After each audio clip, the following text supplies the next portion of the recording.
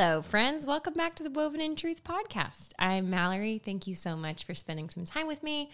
I cannot wait to introduce you guys to my friend Jen Schultz, who's on the podcast with me. And wowza, you all are going to love her.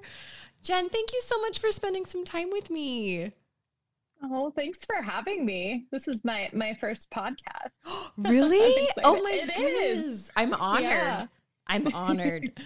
Oh man. Well, I love your heart. I think that reflects so much in your writing, and I'm just excited to dig in more and get to share you with all of our listeners too. So we really appreciate you being here. Of course. Well, and as everyone's kind of trying to get to know you, but maybe you could hit us with some Jen Schultz fun facts. Like, what would a perfect day be for you? I feel like that's a very revealing question. So what do you think? What would it be? You know, I actually get a full day to myself tomorrow, which is rare. Ooh, and lucky duck. I'm thinking through what am I going to do tomorrow now that I have a free day. I love to be near water. Yes. So if I get the chance, which follows, it flows really well with our topic today. Yes. How convenient. So, exactly. Any chance I get to be near water. Mm-hmm. So if I get the chance, I like to take a drive and go to the beach or go to a lake or river, anywhere there's water nearby, and just get some time with God. That's always good. Mm-hmm. I do love my family and I love getting time with them. Tomorrow I'm going to have the day to myself, so I won't have time with them, but they would be a part of a perfect day. Oh, nice. And probably a lot of trips to bookstores. Quirky bookstores where I can find like hole in the wall book to read. Like hole in the wall ones. Hole in the wall ones. Yes, with all the the unique quirky books or the quirky ones that they recommend or what. I love those. I could explore bookstores all day. So nice. Or thrift stores. I do love thrift stores. Oh, you're a thrifter too. Oh, I am definitely a thrifter. Yes. I do not like paying full price for things. No. There you go. No. So today we're going to talk about watering well and kind of embracing process. And I'm thrilled with this topic and I can't wait to chat more. So basically I'll just hand it over to you and then I'll pop in later when I get too excited to stay quiet. Sounds good to me. So I will just interrupt let you anytime. Okay. I'm happy with that. Awesome. So basically we've been doing this series at church called Women in Training. We'll do it about once a month.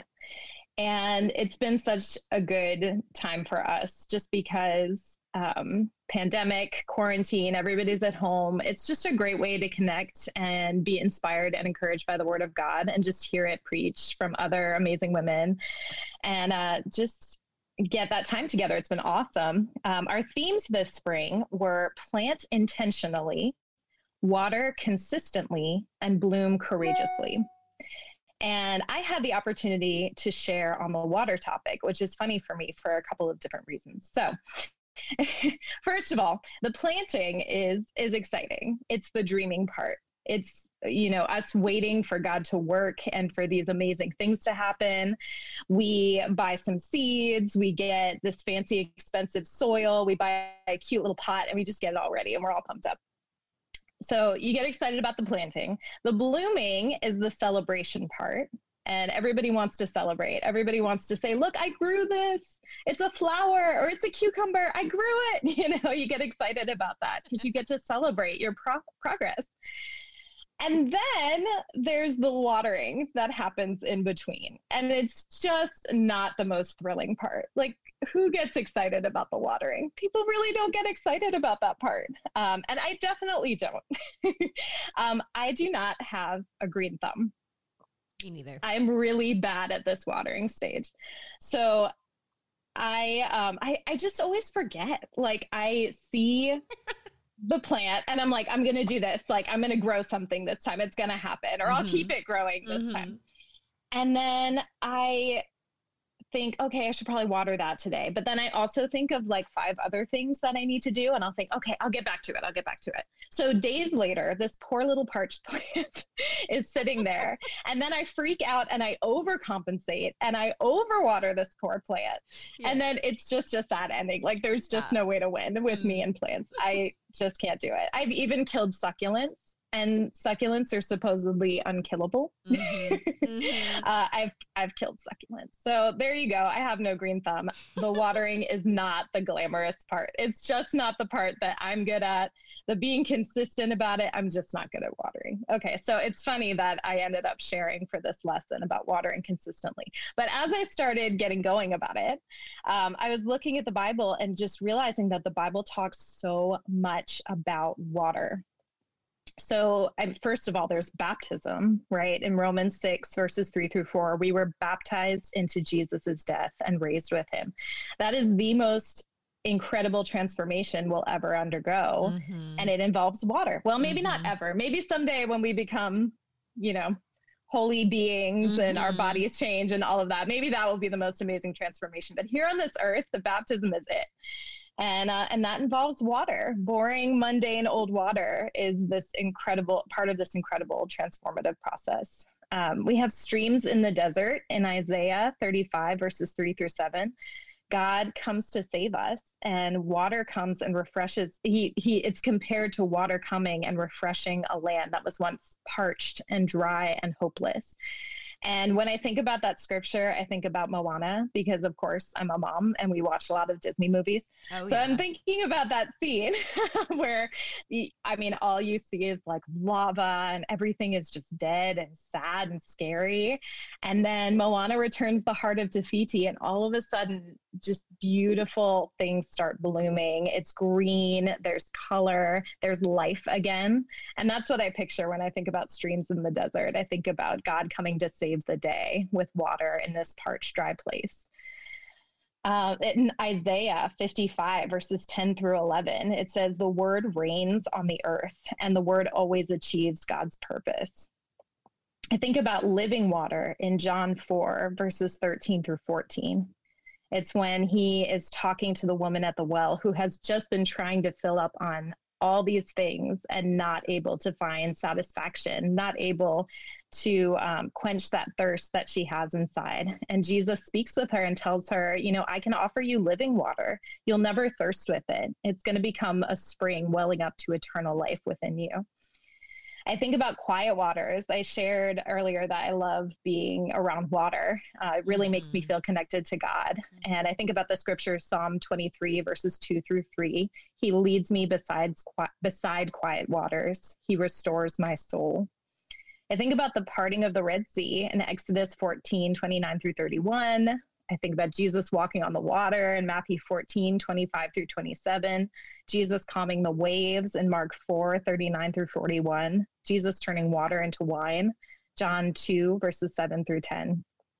Just think about all these moments in the Bible that have to do with water, something that we can just think is so ordinary, so boring, so mundane. As I considered these verses, I realized miracles are happening in the watering. Miracles. There is something growing even if you can't see it, because God is the one behind the growing. I realize there's actually a lot to be excited about in this stage of watering. We can appreciate the process that God has us in, and we can put on lenses of faith to see the transformation that is happening within us as we water. So even though it's hard, I'm working on not disparaging the time of watering. It's a valuable time. Instead of thinking this is too boring, this is too mundane, I'm doing the same thing every day, I'm showing up, God, even though there's nothing to show for it. It's trusting that there's incredible transformation going on in this time. It's also really important to remember that all the miracles that happen are God's. We don't get credit for them. No amount of trying that we can do makes something grow out of the ground and eventually bloom a flower. I can't do it. I wish I had the power to do that, but I can't. But we do participate in the transformation and the miracles by showing up and by being obedient, by filling the can, stepping to the plant, and pouring the water. These are small acts of faith with hopeful expectation that change is happening even when we can't see it. That's how sanctification works. And that's something that I've been studying out lately, something that has been completely changing my perspective about my process and my walk with God. And if you're a perfectionist like me, you might have a hard time grasping it. So I used to believe that once I became a Christian, God's work was done, almost like he was saying, I made you holy. Now you're on your own. Don't mess up. Mm-hmm. Mm-hmm. So I got baptized when I was 12 years old. And somebody had told me that getting baptized was like going into an operating room and having all the sin removed. And then when you come out, you're clean and you're new and you're pure. And I loved that. But also somehow in my mind, I warped it to think that I am now this new, clean, pure being. I better stay clean and pure. Mm-hmm. I better not mess this up. Mm-hmm. Like if I mess up what God did for me, like I'll never be able to get it back. Mm. And so I was always living just with this fear. For the first short time, I was like, okay, can't mess up. And then I did. And then I messed up again. And then I messed up again. Right. And I couldn't keep it perfect. I couldn't keep that blank slate clean. And so then I got terrified. I was thinking, oh gosh, like, what if people find out that I'm a big mess? What if people find out that I'm not that clean slate anymore? I was just terrified of exposure. All of that thinking was not the way that God sees us. It was looking at sanctification as a one-time thing. And it's true that it is one time, but it's also ongoing. Mm-hmm. The Bible actually tells us about this in Hebrews 10:14. It says, "For by one sacrifice, he has made perfect forever those who are being made holy." So God has forgiven us of our sins, and he continues to refine us. And we participate in this process. We make small acts of obedience and faith. We train and God transforms. So I wanted to dig a little bit more into embracing this process with God, because again, this can be hard to grasp. It can feel like the little unseen daily things we do don't matter or add up. But regardless of whether we see it, God is working in us. So I came up with 4 ways to water well. And these ways, they all begin with P's, so they're easy to remember, hopefully. It's posture, practice, patience, and progress. The first one is posture, and it can mean 2 different things. On one hand, it's the way that you carry yourself and the attitude that you can have about something. But it can also mean a false action for attention or achieving a certain effect. So you can kind of think about like maybe like a shady lawyer who's drawing attention to something else and making this really big argument about something that's actually not important in the case. You could say that he's posturing like to the jury. Yeah. Like he's trying to draw attention somewhere else that isn't important. And it's a shady tactic, but I think sometimes it happens. That's not what we're talking about here. We're talking about, don't do that. What we're talking about is the way that you carry yourself and the attitude that you have about God. Mm-hmm. And our posture before God makes a difference in our practice and our process. You think about like what stands out to God in the Bible. What did he say stood out to him? Or maybe not in so many words, but what was impressive to God in the Bible? I thought about David, who the Bible says he was a man after God's own heart. I was looking at Psalm 18, verses 27 through 32, which says, "You save the humble, but bring low those whose eyes are haughty. You, Lord, keep my lamp burning. My God turns my darkness into light. With your help, I can advance against a troop. With my God, I can scale a wall. As for God, his way is perfect. The Lord's word is flawless. He shields all who take refuge in him. For who is God besides the Lord? And who is the rock except our God? It is God who arms me with strength and keeps my ways secure."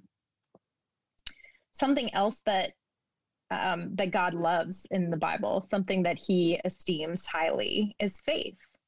I was thinking about the bleeding woman in Mark 5, verses 25 through 34. And I love this interaction that Jesus has with her. I love that he sees her, that he feels compassion about her pain, and he draws attention to her faith here. It says, a woman was there who had been subject to bleeding for 12 years. She had suffered a great deal under the care of many doctors and had spent all she had. Yet instead of getting better, she grew worse. When she heard about Jesus, she came up behind him and touched his cloak because she thought, if I just touch his clothes, I will be healed. Immediately, her bleeding stopped, and she felt in her body she was freed from her suffering. He said to her, "Daughter, your faith has healed you. Go in peace and be freed from your suffering." And then finally, I thought about eagerness. I thought about, of course, the Bereans in Acts 17:11, where it says, "Now the Berean Jews were of more noble character than those in Thessalonica, for they received the message with great eagerness and examined the scriptures every day to see if what Paul said was true." These are ways that we can take on a posture before God that encourages him, that he loves. He loves to see these characteristics in our lives. He doesn't care so much about our resumes and the amazing things that we've done. He wants to see us humble before him. He wants to see us faithful, and he wants to see us eager. Mm-hmm. And I think that's so cool, because I think posture has so much to do with like not what God wants to offer us, but what we're receiving just based on how we are holding ourselves. And I think posture, I love that you brought this up. So I was going to see if we can take a second to unpack maybe the other side of this, because I think you brought up some amazing examples of what God esteems and what we want to shoot for. But what are some examples of maybe counterproductive postures? Like, how can we identify when we might want to reconsider maybe our approach, or whether that be like our attitude, or I don't know, just even what we're looking for, all that stuff. Because I think posture is so important. So I wanted to see if you could also hit on what are maybe some of the other postures that we might be holding that we don't even know. Like, sometimes you have bad posture and you don't know it until somebody like says something or you like so true. Like, so I think the physical metaphor is a good one. Like, if you just take a second and sit up straight and breathe deep and like lower your shoulders, unclench your jaw, you feel like a new woman, but you kind of needed someone to say like, "Hey, try sitting up straight." So that's what I wanted to add. Yes, and I just she's like watching me. I'm literally doing it right now. I'm like, wow, my back feels amazing now, as I'm like hunched over. So, anyways, what are some maybe of the other side of that would be helpful for us to just think through and maybe wonder like, hey, what is my posture today? Mm-hmm. That's a good question. I think. I know I've been considering a lot lately, is what I'm doing self-serving, or is it God-centered? Is it spirit-led? Is it more about serving others than it is about serving myself? And that can be a tricky one. I think, like you said, I can be in the middle of it and not realize I'm doing something for the applause, or I'm doing something for the award that I hope to get afterward. I think that just takes, again, it's just an ongoing practice. It's an ongoing asking questions, maybe noticing what you're doing and what you hope to receive from it. Yeah. Like you were saying, you were talking about reception, receiving something, being in a position to receive. And it's like, what are you hoping to get out of that Instagram post? I spend a lot of time on Instagram, so I think about this a lot. And what am I hoping to get out of this Instagram post? Am I hoping that people are going to applaud me, or are they going to be looking to God out of what I'm saying? That's so good. That's so good. What am I hoping to get out of my Bible study today? If I'm doing it for other people to see, am I really doing it for God, or am I doing it so that it's on display for others in some way? I think that's something that I've been considering a lot lately is who is this for? Yeah. I think that's so good. And I think those seasons, not that we always want to be in a season of evaluation, but I do think it's good to go there when you're in kind of a, like a safe space to do that and go, God, or, even trusting the Spirit, like when things are starting to feel really discouraging or clunky, it's like, maybe God's trying to like help me like sit up straight, like metaphorically, you know what I mean? Yeah. Like maybe I'm like a little off and I'm uncomfortable because I think that's, it's a good thing to examine and think about. So I appreciate you bringing that up. Yeah. Thanks for unpacking that with me a little bit. Yeah. The next way to water well was to practice. And I liked looking up practice. I hadn't really thought about it before, but the definition of it is an idea or a belief that you do in action instead of theory. And it's also a consistent exercise to achieve a certain result. And I really like that concept of it's some doing something in action instead of in theory. Like, it's not just something I believe and I tell people I believe. It's something that I actually live out. Like walk the walk. Yeah. Right. Exactly. And then thinking about a consistent exercise to achieve a certain result, I was thinking about how you train for things. Mm-hmm.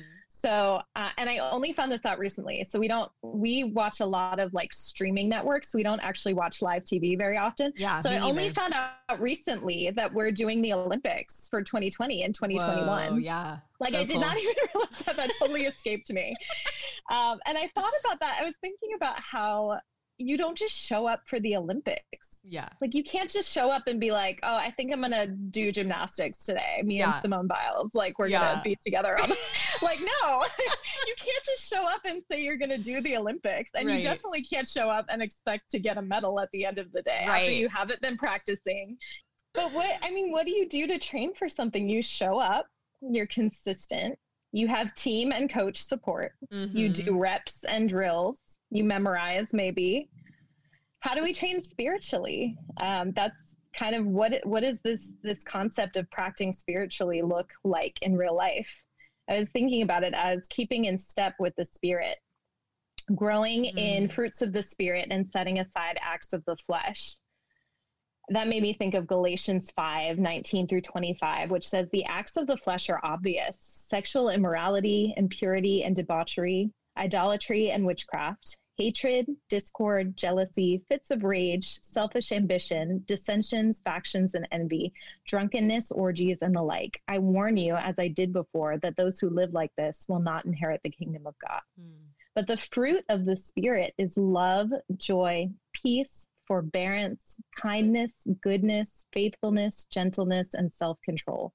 Against such things there is no law. Those who belong to Christ Jesus have crucified the flesh with its passions and desires. Since we live by the Spirit, let us keep in step with the Spirit. I love that. I love it. That fruits of the Spirit prayer is one that is constantly coming out of me. That prayer, I don't know how to word that. I am constantly praying that I can be exhibiting fruits of the Spirit in my life. That is like the highest call for me, because that's who God is. He is love and joy and peace and all of those things. Every day that I get to practice, I'm trying to be more like that. That is my training. And so keeping in step with the Spirit means knocking out all those other things that we talked about and really going after these fruits. Yeah. Another way we train is participating in the divine nature, and we keep growing. So 2 Peter 1:5 through 8 says, is that right? That's funny. Yes, 2 Peter 1:5 through 8 says, for this very reason, make every effort to add to your faith goodness, and to goodness knowledge, and to knowledge self-control, and to self-control perseverance, and to perseverance godliness, and to godliness mutual affection, and to mutual affection love. For if you possess these qualities in increasing measure, they will keep you from being ineffective and unproductive in your knowledge of our Lord Jesus Christ. And then finally, offering yourselves as a living sacrifice and renewing your mind is another way that you can train. It's Romans 12, verses 1 through 2 that says, therefore I urge you, brothers and sisters, in view of God's mercy, to offer your bodies as a living sacrifice, holy and pleasing to God. This is your true and proper worship. Do not conform to the pattern of this world, but be transformed by the renewing of your mind. Then you will be able to test and approve what God's will is, his good, pleasing, and perfect will. So God invites us to engage with him, to have a relationship with him, and to walk with him steadily. Mostly, like we've already talked about, that means growing in spiritual fruit. It means continuing to offer yourself to God and his will, and letting go of what isn't serving God. And those things, it's interesting because so again, as a perfectionist, I like checklists. I like things that are just tell me what to do and I'll do it to the best of my ability. Like, that's what I want. I don't want you to give me something vague, like pursuing fruits of the spirit. So this is hard for me. It's hard for me to embrace. Like, I'd rather you tell me I need to read for 30 minutes a day and I need to pray for 30 minutes a day. But I think that's the incredible thing is it's our personal relationship with God. It's going to look different for everybody. And so God isn't the type to give us a checklist or a test. Mm-hmm. He's saying, I just want you to grow in these things. I want you to keep walking with me. I want you to be humble and obey. Mm-hmm.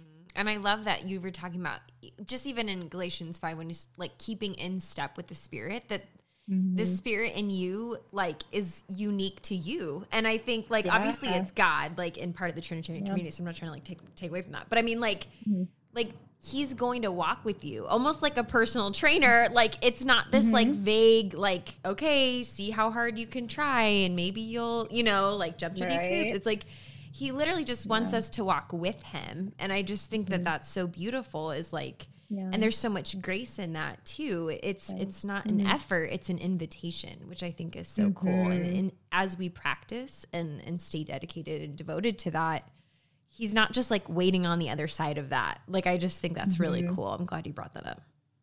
Yeah, I'm so grateful that he doesn't just leave us to do it on our own. I really, really did think that earlier back in the day. I really did think that. Yeah. And I'm so grateful that my understanding is changing. He's transforming my mind, so I see it differently. The third way to water well is patience. So God's timing is not our timing.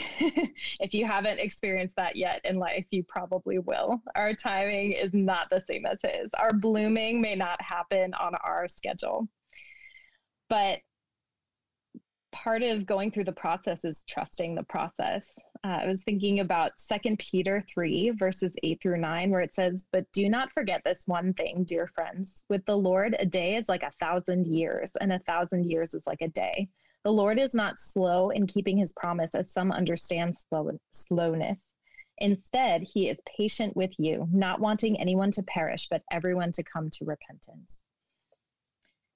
And second, I love this promise from God in Philippians 1, verse 6, being confident of this, that he who began a good work in you will carry it on to completion until the day of Christ Jesus. When things are so mundane and so boring, or they're hard and difficult, this is a promise we can hold to, is that he is still doing that good work in us. He's still transforming us. Even if we have nothing to show for it, we can keep showing up because we know that God is. I love that. And lastly, God is always working for our good. We know that in all things, God works for the good of those who love him, who have been called according to his purpose. That's Romans 8:28. So these are promises that we can hold on to when we're not sure what's going on, when we can't see any results on our own timetable. And what can we do in the waiting?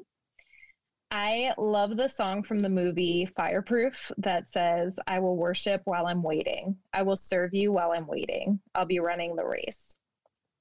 There's a lot we can do in the waiting. Something I heard recently is you're never stuck. You can always do something. Spiritually, you can always do something with God.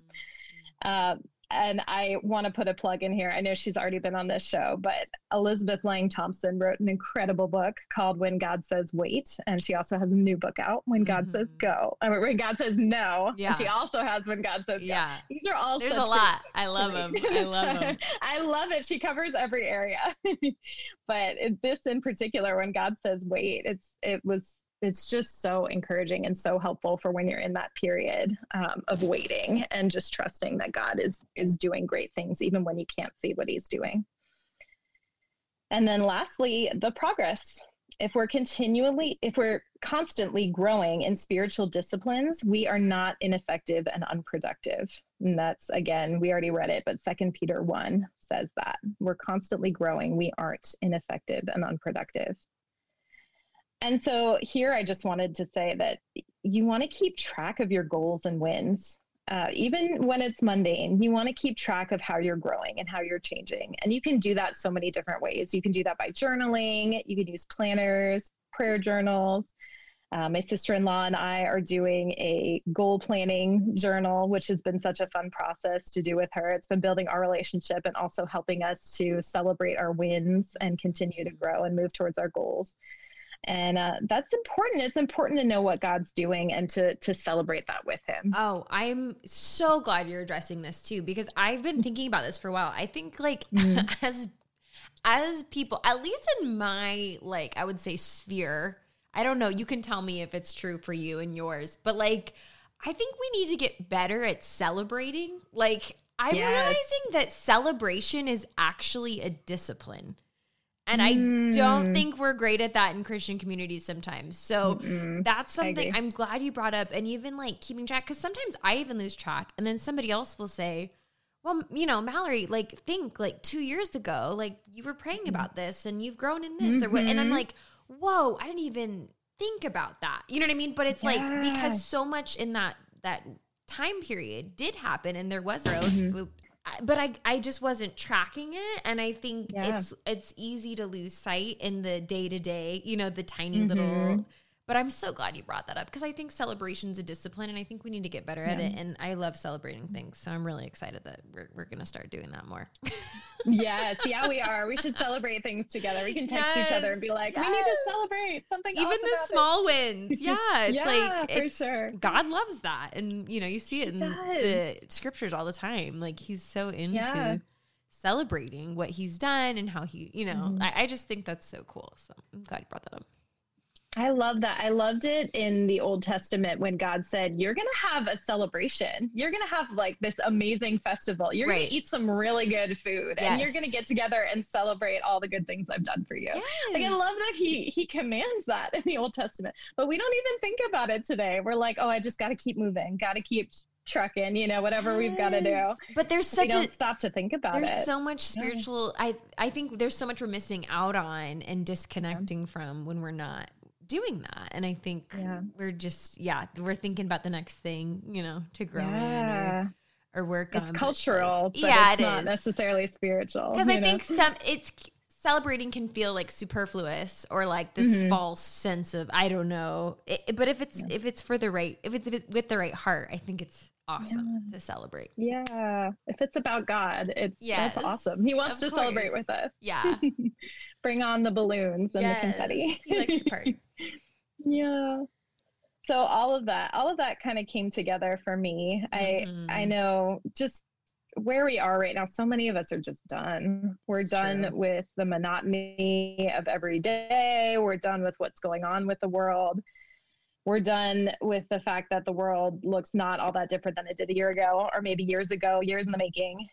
But God is working good. Yeah. He's making a stream in the desert and he's bringing all things into bloom again. And I just want to finish it out with a beautiful picture of what it looks like to be rooted in God, which is in Jeremiah 17, 7-8. It says, "Blessed is the one who trusts in the Lord, whose confidence is in him. They will be like a tree planted by the water that sends out its roots by the stream. It does not fear when heat comes. Its leaves are always green. It has no worries in a year of drought and never fails to bear fruit." And that's where we want to be. We want to be well watered and refreshed by God. So I pray for you all that are listening to this and for myself that we can stay steady in our practice and keep waiting for the miracles and transformation that is happening in the watering. And I pray that we can celebrate it when it comes through and we see it happen in our lives. Even the little small growth.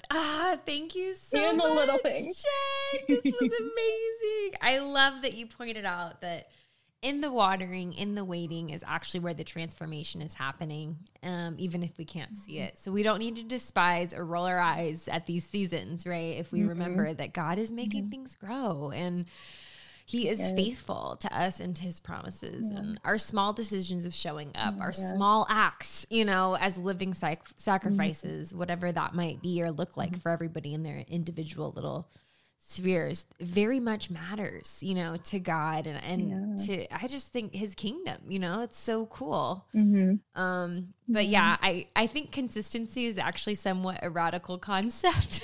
Or maybe that's just for me. I don't know. It is. No, it is. Maybe this is saying more about me. I'm really putting my dirty laundry out there today.